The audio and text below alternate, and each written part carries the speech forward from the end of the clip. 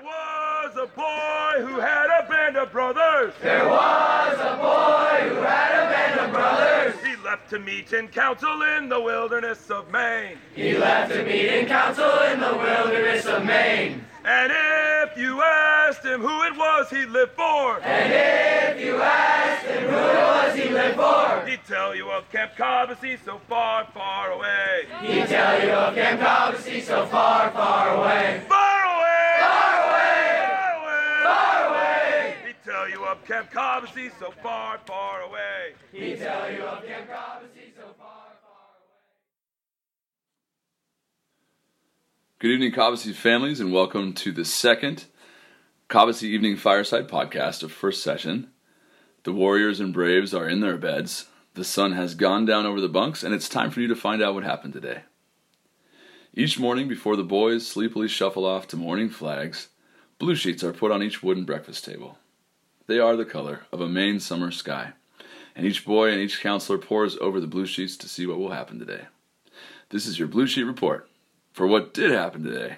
And just in case you were wondering, today was as perfect as a Maine day gets.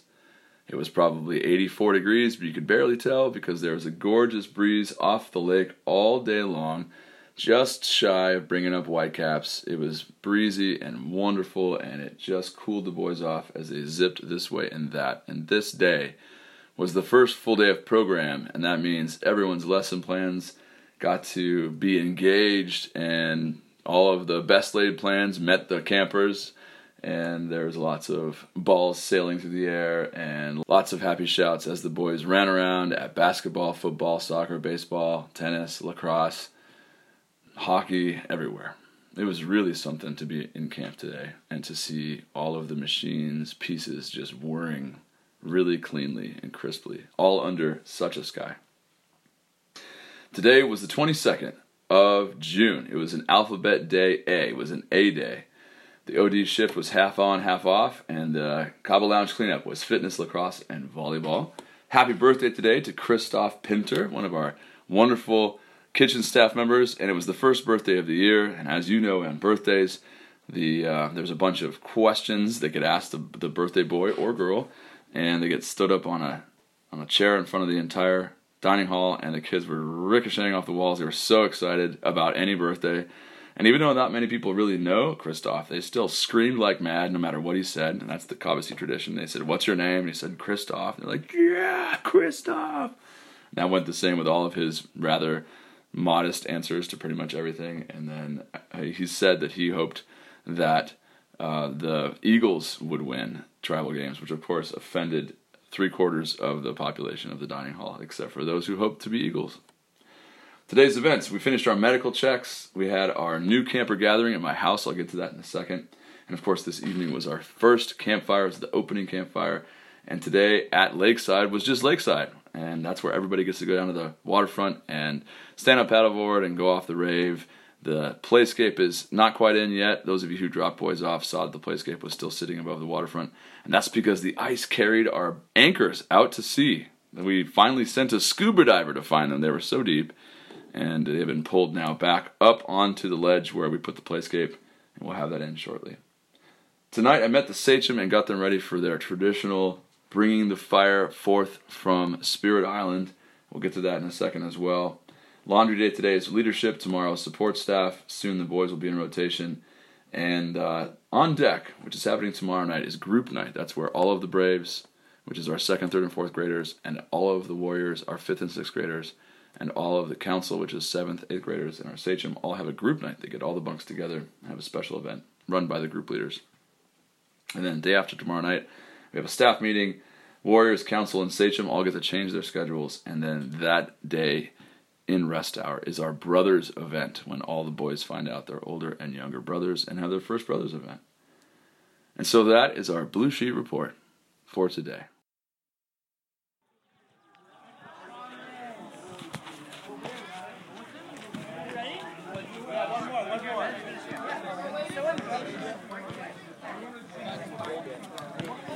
We'll get a chance to see.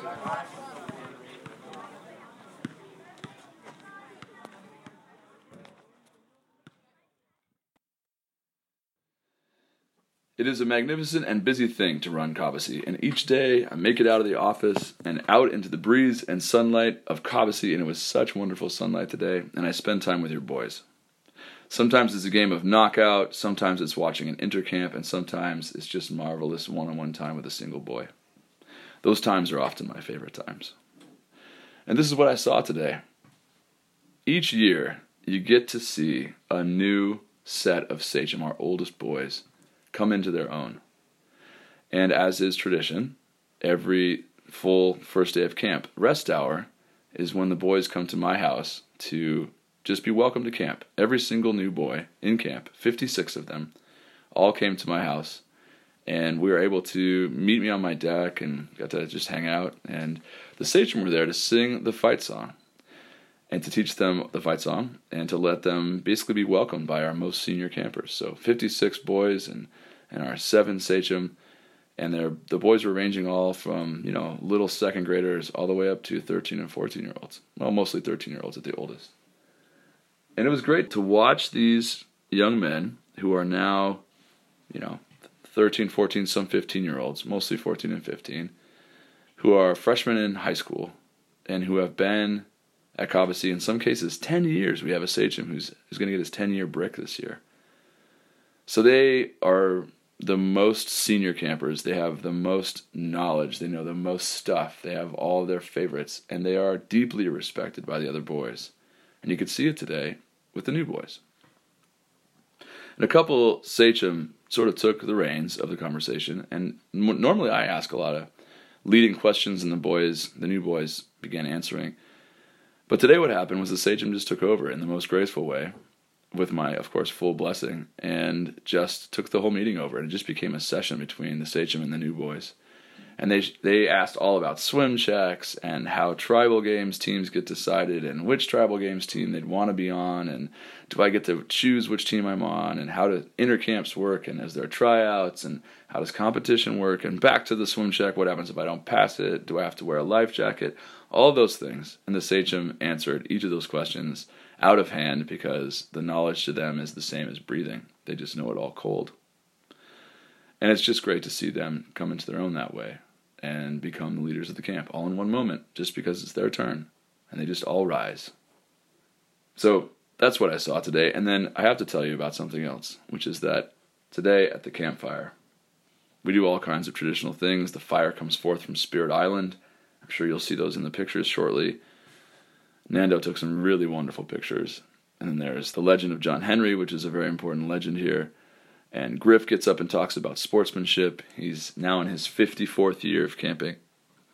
And the boys are rapt the whole time. They're in the sacred space of our campfire bowl. And I am literally telling the story of the legend of John Henry. And I look up, and there's a very large wolf pine, which is what you call a very old white pine when it's gotten so old that its branches get gnarly. And I look up, and silhouetted perfectly against the planet that is hovering over the light blue evening sky is a barred owl, B-A-R-R-E-D. And no one could see it but me, because I was facing the whole crowd and the crowd was facing me. And I couldn't interrupt my story, and I knew if anyone looked up, they would just see this owl, and the owl would fly away. And the whole story, the owl just sat there above these 300 members of the Cobbossee family, just looking down curiously at them. So quiet were they listening. And I watched the owl watch the boys. It stayed there through the entire story, and then some other movements in the campfire changed, and I moved around and looked up, and the owl was gone. And I just knew I was going to tell you about it, because that sort of thing does not happen in Westchester County or San Francisco. It does not happen in Tampa. It does not happen in Chicago or Texas or Canada or France or Spain. Well, I'm sure it happens in those places, but you don't get a bunch of boys in cities with barred owls looking over them. I just thought you should know that that's happening here. And so that is our little informal podcast for yet another glorious day at Camp Cobbossee for boys. Your boys are going to sleep tonight with steady counselors watching over them, nodding off, surrounded by their friends, loons sounding on the lake. All is well in this place set apart. Shadows deepen on the hillside, and silence reigns on lake and shore. Gather we to sing to Cobbossee, as we go to our bunks once more. Dear Cobbossee, dear Cobbossee, good wishes from us be yours always, and faithful true will be to you until